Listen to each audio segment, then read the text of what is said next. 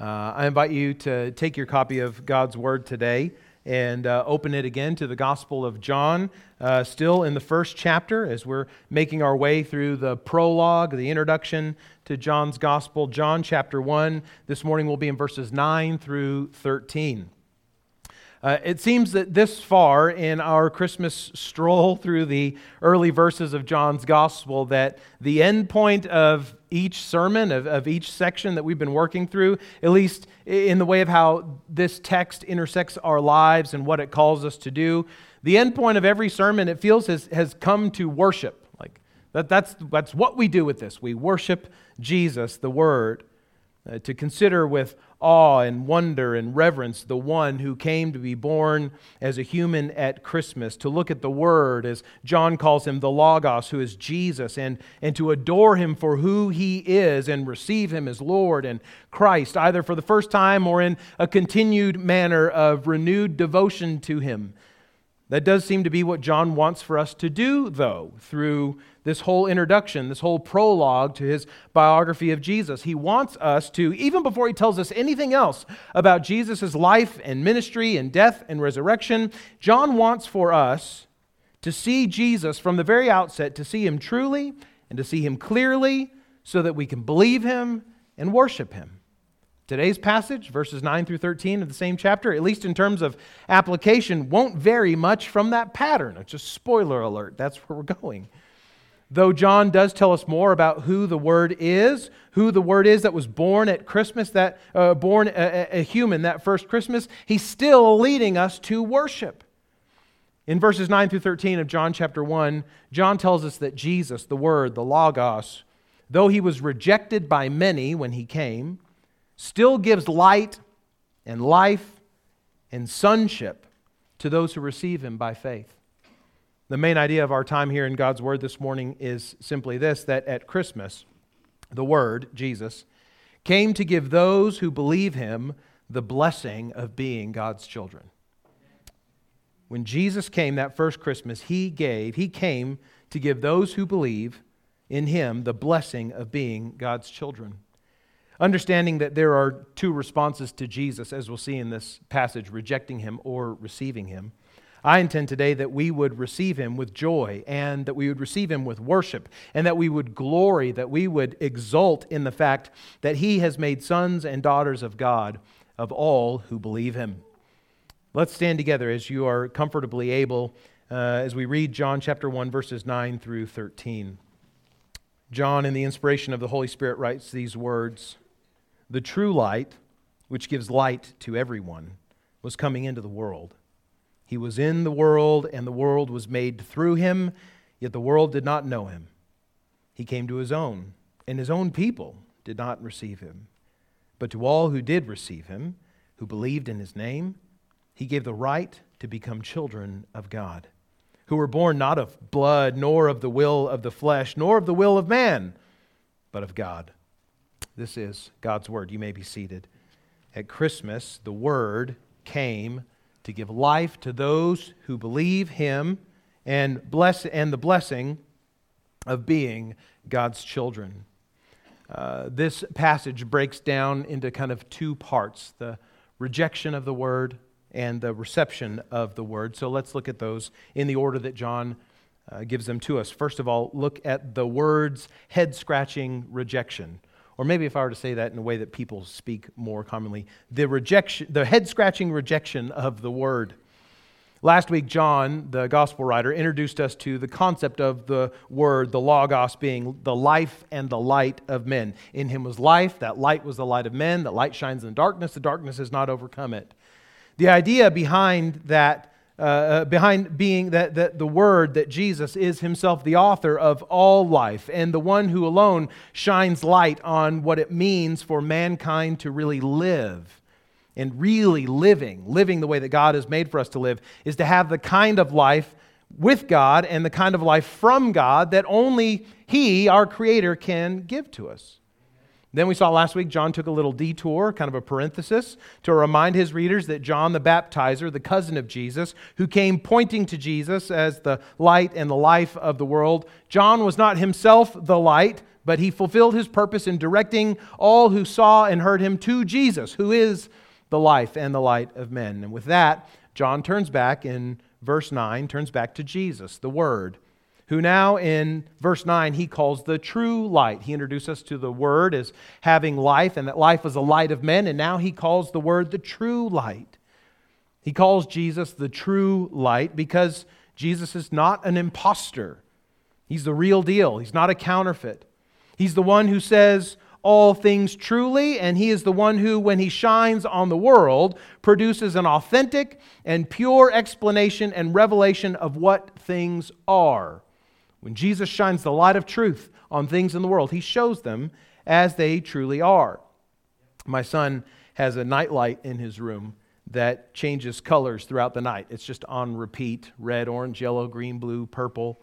There's a button on it where you can pause it on a light, but that button is, or on a color, but that button is broken. So now it just rotates through all the colors. And when the only light in his room is from that night light, really weird things happen to the colors of other things in his room. For instance, he has a yellow blanket, a yellow quilt on his bed. It's a bright yellow, like sunshine yellow, canary yellow quilt.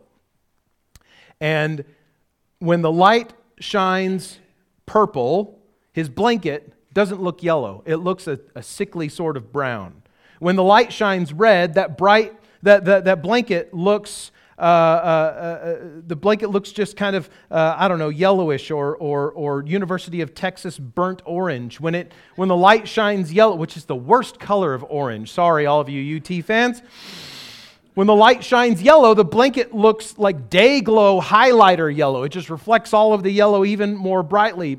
The light itself does not reflect the true nature of the blanket because it's always shifting color and it never shines just true, pure white light. It's only when the bright light of the sun is filtering through his window that the blanket is shown in its true, bright, canary, sunburst yellow. In a similar way, John says the true light, who is the Word, who is Jesus, the true light at the birth of Jesus was coming into the world to shine light on all men. It gives light to all people, to everyone, John says.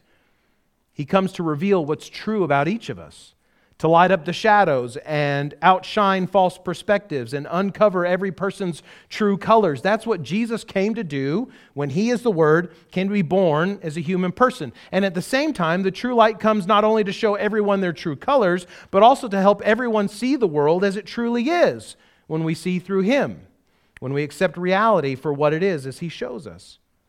Who in the world would not want to see rightly? I'm wearing glasses. Many of you are also, and you probably wish you didn't have to wear them. Who in the world would not want to see rightly? Who wouldn't want perfect vision? Who wouldn't want to perceive the world and themselves clearly and sharply and true? As it turns out, a lot of people would rather not see clearly. Now, not with our eyes, but with our hearts, with our souls. But most significantly, the people who should have been most ready to see Jesus or see clearly to receive Jesus were those who ultimately rejected Him. Verse 10, John says, He was in the world and the world was made through Him, yet the world did not know Him. Verse 11, He came to His own and His own people did not receive Him. John says that the Word who made the world, who is life and light and shows all things for what they are, came into the world and the world didn't even recognize Him. The world didn't even know Him. He came to His own people, that is, His own people, the Jews. Jesus was born into a Jewish family and they did not receive Him. The reason that the Son of God was born of a virgin Jewish young woman into a Jewish adoptive father was because the Jews were those to whom God gave the promise of a rescuer and a redeemer first. It was to the Jews that God promised a son would be born who would shine a great light into darkness, as Isaiah says in Isaiah chapter 9, a son who would rule in justice and righteousness, who would be called Wonderful Counselor, Mighty God, Everlasting Father, Prince of Peace. And Emmanuel, God with us, as Isaiah 7:14 says. So the Word, the true light that gives light to all humanity, to all people, He added a human nature to His divinity when He was born, Jesus of Nazareth, a Jew. And coming into the world of His own creation, filled with human beings, made in His own image, and to His own covenant people, the people of Israel, the true light was rejected. This becomes an ongoing theme in John's biography of Jesus, in every of the Gospels. It comes out perhaps most clearly in an interaction between Jesus and some Jewish religious leaders of His day in John chapter 8, verses 12 through 19. Listen to these verses. Again, Jesus spoke to them saying, I am the light of the world. Whoever follows me will not walk in darkness, but will have the light of life. So the Pharisees said to Him, you're bearing witness about yourself. Your testimony is not true. Essentially, they're saying, you're just saying this stuff about yourself. We have no way to know whether it's true or not. Jesus answered, if I do bear witness about myself, my testimony is true, for I know where I came from and where I am going, but you do not know where I come from or where I am going. You judge according to the flesh. I judge no one. Even if I do judge, my judgment is true, for it's not I who judge, but I and the Father who sent me. In your law it is written, Jesus said, that the testimony of two people is true. I am the one who bears witness about myself, and the Father who sent me bears witness about me.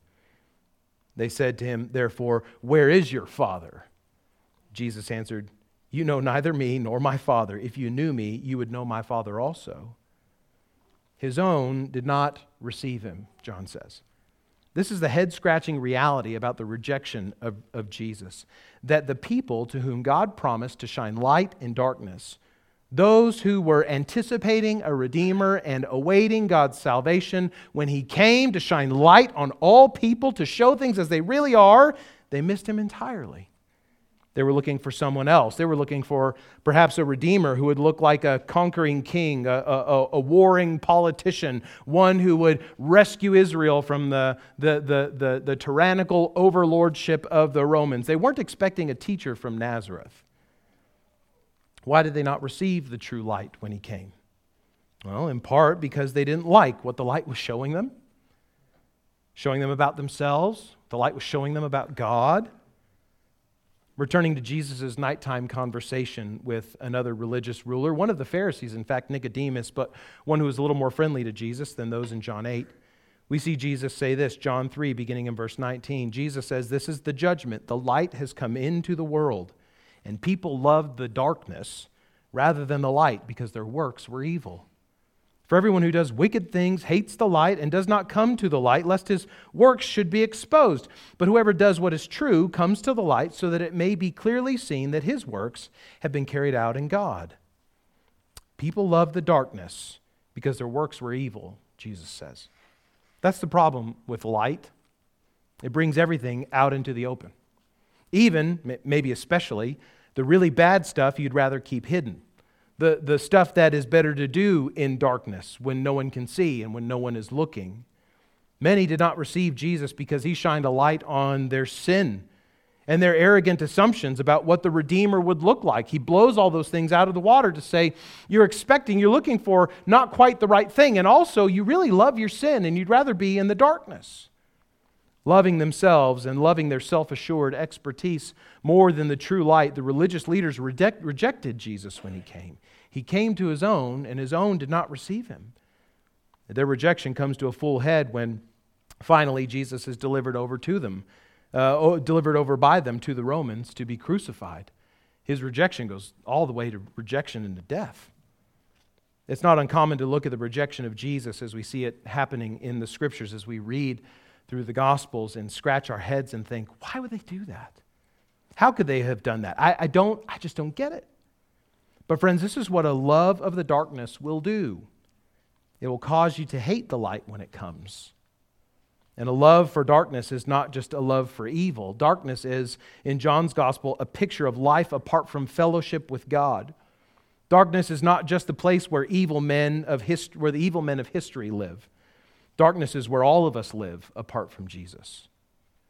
The absolutely wild reality is this, that you can be a moral person. You can be a good citizen. You can be a caring father, a devoted mother, a good student, star athlete. You can make the dean's list, graduate with honors. You can be the best grandma in the world and have the t-shirt to prove it. And still be totally lost in darkness and loving it. Because darkness is any kind of life apart from a loving relationship with the true light, with Jesus. Lots of people reject Him because they love the darkness. And they don't reject Him because they don't like Him. A lot of people like Jesus and don't receive Him. But they reject Him because He shines everywhere. Isn't that annoying? He shines in every nook and cranny of our hearts to reveal the ugliness that we thought we had hidden from the world, maybe even hidden from ourselves. He shines in us in order to bring us to the understanding that for all of our best intentions and for all of our moral behavior, that we are still sinners, separated from God, with wicked, selfish motives, opposed to our Creator. The head scratcher is that many reject Jesus, not because they don't like Him, but because they don't like what He shows us about ourselves. It's true that sometimes the truth hurts. I feel as a parent, I say that to my kids often. Sometimes the truth hurts. When our eyes are accustomed to the dark and we think we see clearly and the light of day comes bursting through to illuminate the ugliness around us, that light hurts our eyes.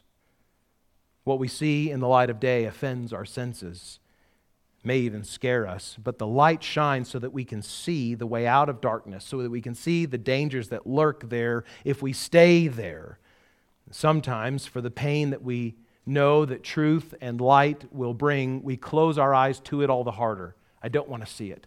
I'm afraid of what I'm going to see. I'd really rather not that be revealed about me because I don't want to believe that it's true about me. I don't want to believe that I'm a sinner in need of a Savior. I'm just going to keep my eyes shut to Jesus when He shines on that part of my life. The true light came to His own, John said, to His own creation and to His own people, to reveal God's loving, saving arm of redemption, to show them all of the danger of sin and all of the way to rescue. And His own people didn't even receive it. It's a head-scratching rejection of the Word. But on the other side of that, we have not continued bad news, but there's some good news. There's not just the words head-scratching rejection, but we have second in verses 12 and 13, the words head-turning reception. The words head-turning reception. Verse 12 begins with a conjunction of contrast, that little 3-letter word, but. He came to His own did not receive Him, but to all who did receive Him, to all who believed in His name, He gave the right to become children of God. The light came into the world to His own people and was rejected, but His rejection was not total. His rejection was not universal. John says in verse 12 that Jesus was not rejected by every single person in the world. In fact, many received Him. Many believed who He was. Many welcomed Him into their lives. Andrew, Simon Peter's brother, after meeting Jesus in John chapter 1, rushed home to tell his brother Peter about this man he met, saying, "We have found the Messiah." The Samaritan woman who Jesus met at a well, after talking with Jesus about living water, rushed to her townspeople and said, "Come see a man who told me all I ever did. Can he be the Christ?" In John chapter 9, Jesus heals a man who was born blind. The man was later accosted and insulted by the Jewish religious elite. He was thrown out of the synagogue for saying that only God could do such a thing as what Jesus had done for him. And when Jesus came to the man later, after he'd been thrown out of the synagogue, He asked if the man believed in the Son of Man, Jesus' favorite title for Himself. The blind man said, "Who is He, that I may believe?" Jesus said, "You've seen Him, and He's speaking to you." And the man said, "Lord, I believe," and he worshiped Jesus.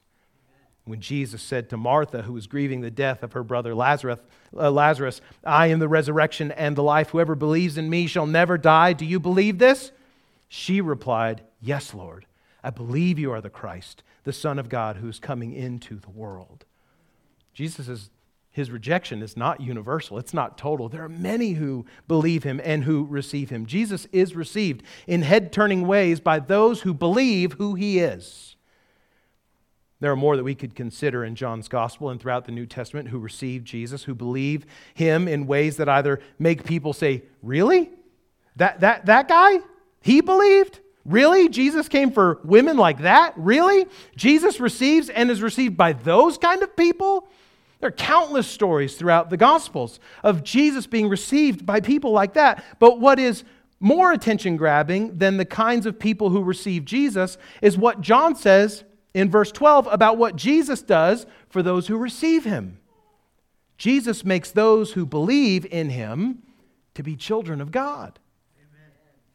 To all who did receive him, who believed in his name, that is to trust in everything that is about him, not just to trust in the five-letter word Jesus as some sort of magical token, but the name of Jesus is to speak of all that he is, his reputation, his character, everything that makes Jesus who he is. That's what it means to believe in his name. To those who believed in his name, he gave the right, the privilege, the authority to become children of God. Amen. To those who believe, John says, the true light, Jesus, the Logos, the Word, the only Son of God, gives them the right and ability and privilege to become God's children. Here at the outset of his gospel, John is beginning to flesh out already this aspect of salvation that we call adoption. It's the process of a person going from being a stranger and an enemy to God in their sin to being a child of God through belief, through faith, through glad reception of Jesus as Lord and King and Messiah. Back in the Old Testament, in Deuteronomy chapter 14, the people of Israel, whom God rescued from slavery in Egypt, God calls his own children. He refers to the people of Israel as his firstborn son. He took them from being slaves and made them into his people by a means of a promise and an action to save them. Some are inclined to say of humanity today, we are all God's children. All of us are God's children. But plainly and biblically, friends, it's just not true. It is true that we all bear God's image as human beings. Absolutely. It is true that every human person, man, woman, or child, has inherent worth and dignity because of this fact that God made us in his image. And it is true that God does love all people. But it is not true that we are all children of God. Our first parents, Adam and Eve, God's first actual son and daughter, when they sinned in the garden, they brought to all humanity a sinful nature, even from our birth. In our sin, Paul says we were by nature children of wrath in Ephesians 2, verse 3. In our sin, apart from relationship with God, every person, Jew or Gentile, ancient or modern, man or woman, is a stranger and an alien to God. But the very great news of the gospel, friends, is that in Christ Jesus, the true light, the one who gives light to all people, in him, God gives the privilege and the right to become his children by divine adoption. The Apostle Paul rejoices in this fact in this way, saying in Galatians 4:4-7, hear the word of God. He says, when the fullness of time had come, God sent forth his Son, born of a woman, born under the law, to redeem those who were under the law so that we might receive adoption as sons. And because you are sons, God has sent the Spirit of his Father into our hearts, crying, Abba, Father. So you're no longer a slave, but a son, says Paul. And if a son, then an heir through God. Put plainly, when you come to see the truth about your sin and your need for rescue from sin by the light of Christ, and when you come to him who died for those sins and was raised from the dead, and you place all of your hope for forgiveness, you place all of your expectation for rescue, you place all of your trust to be made holy, and all of your love for his glory, you go from being a slave to sin to a son of God, from doomed to destruction to a daughter of the Creator, from cursed in sin to blessed in Christ, from a traitor to a child of God, our great Father. Friends, this is wonderful news. This is great news. This is a great privilege. And it is grounded, all of it is resting in the power of God. John says that adoption as children of God does not come by blood, meaning not from family lineage. You're not a child of God just because your uncle was a deacon in the church and your grandma played piano every Sunday. Neither does adoption come through natural birth. Becoming a child of God is not an automatic inheritance from our being human. Rather, adoption, sonship, becoming a daughter of God comes by a new birth. By being born of God, John says in verse 13 of our text this morning. When we turn from the darkness of sin and embrace Christ, who is the true light, God causes us to enter into a new kind of living, to be born again, to, as Jesus says, to be born from above. That language is familiar in John's gospel. We hear echoes of that through the rest of his biography of Jesus. But going again back to, we seem to find ourselves regularly in this nighttime discussion with Jesus and Nicodemus, even as we reflect on the prologue of John's gospel. But in John chapter 3, verses 3 through 6, Jesus says this to Nicodemus. Jesus answered him, he said, "Truly, truly, I say to you, unless one is born again, born from above, he cannot see the kingdom of God." There must be a new birth that brings us into a new family, God's family. Here we are again at this point of this sermon series where we ask, great, we see Jesus was rejected by some, he's received by many. What hath this to do with Christmas, Pastor? Today, simply this, which gets us back to the main idea, that at Christmas, the Word, the Logos, the Son of God, the true light, came to give those who believe Him, those who trust in Him, the blessing of being God's children. All of that is wrapped up at Christmas. Amen. Now, if I were to say this same truth the strange way that I'm known to say things, I would say it this way. At Christmas, the only Son of God became a son to make adopted sons out of sinners. At Christmas, the Son of God became a son to make adopted sons and daughters out of sinners. This is part of the glory of Christmas, friends. That the divine Logos, the creator of the world, stepped into His creation in order to redeem His creation. That the eternal Son of God, who is one with the Father and the Holy Spirit, became human as a son to a Jewish mother and adoptive father in order to show us what a life of true obedience and a life of perfect fellowship with God the Father looked like, to give us a clear picture of the life we were meant for and the life that we have rejected by our sin. And this Son of God and Son of Man was rejected by His own people and killed. And in His rising from the dead, He makes a way for our souls, dead in trespasses and sins, to be made to live again by trusting Him. This Son of God and Son of Man brings the promise of a new life, the promise of abundant life, the promise of life for the ages, eternal life, to become our reality when we believe Him. And what's more, He's come and done all of this to bring with Him to the Father many brothers and sisters. Understand, friends, when we trust Christ, we do not become divine as He is. We're not sons of God in that sense, not even close.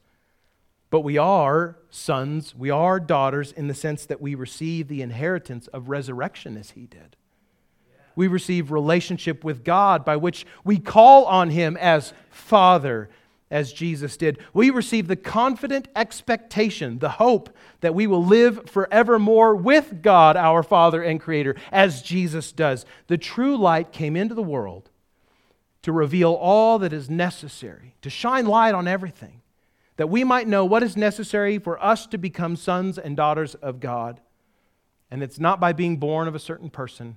It's not by being born in a certain place and time. It's not by showing up in church every week, but by faith in Jesus and the power of God to make you new. He did this that first Christmas. The Son of God became a son to make adopted sons of sinners that first Christmas. And this Christmas, we rejoice in this fact. We exult in this fact. The question remains today, friends, what have you done with the true light? What have you done with Jesus? When you consider yourself, are you among those who have rejected Him? Is the light of truth too much for the eyes of your heart to bear? I hope that you'll come to know today that Jesus is the light of the world, the true light, yes, but He's also gentle and lowly. And He does not show you your sin in order to demean you, in order to beat you over the head with it, but in order to draw you away from it. Jesus is not only good to reveal our sin and our need for saving, He is also strong and kind to save in the way that He makes us holy. Are you puffed up with pride today, thinking that your sonship to God has been by your own effort somehow? This morning, in light of the reminder that we are sons of God, not born by blood or the will of flesh or the will of man, but of God, be humbled this morning. Be humbled by the reminder that your salvation is God's work in you through Jesus, and not by anything that you have ever done or anything that you have desired. And rejoice. Rejoice in knowing that if you are trusting God through Christ to receive the kind of life that only He can give, that there is nothing that you can do to lose it. If God is the one who gives it through faith in Jesus, if it's not by your own effort, then there's no effort of yourself that you can ever put forth to lose it. Christian, are you brought to worship this morning? Are you brought to worship with gladness? Having reflected on all that the Son of God has done to make you a child of the Father, a son of God, a daughter of God, by your faith in Christ, the adoption papers, friends, are signed.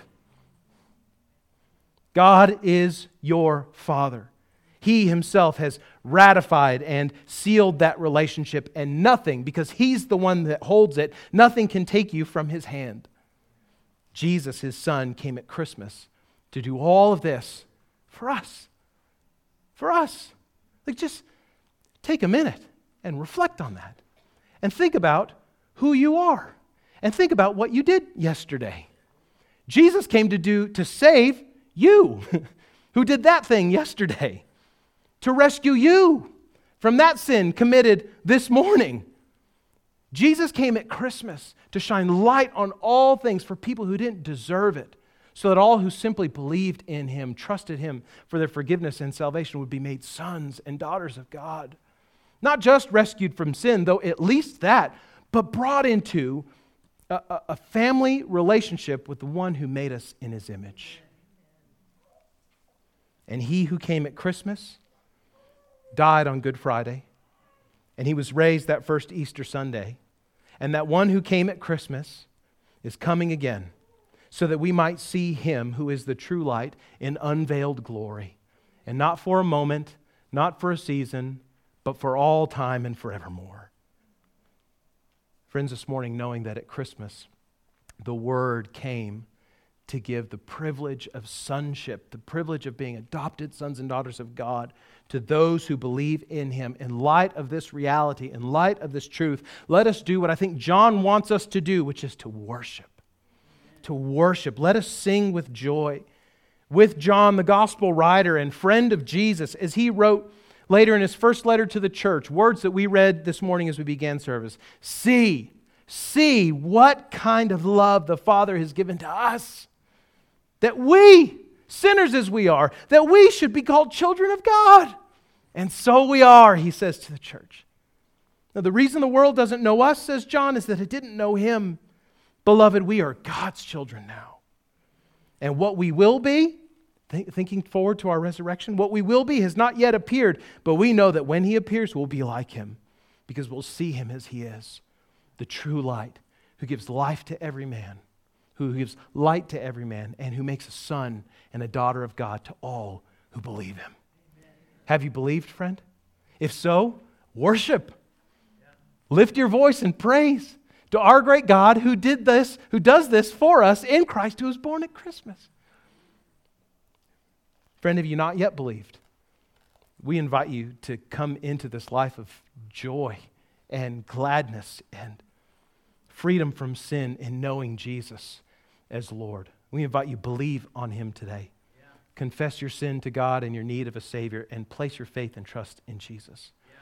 We're going to sing a song of reflection and worship and meditation on God's Word as we go. But friend, if you came in this morning not believing, and you now find yourself believing or desiring to believe this Jesus who can make you a son or a daughter of God, I beg you, I invite you, come find me after our worship time this morning and let's talk let's talk together about how you can believe in this Jesus, or about the faith that God has given you in Jesus this morning, whether you expected to have it or not, but let's rejoice in it together. Let us welcome you into his family of sons and daughters, the church. Let's pray together.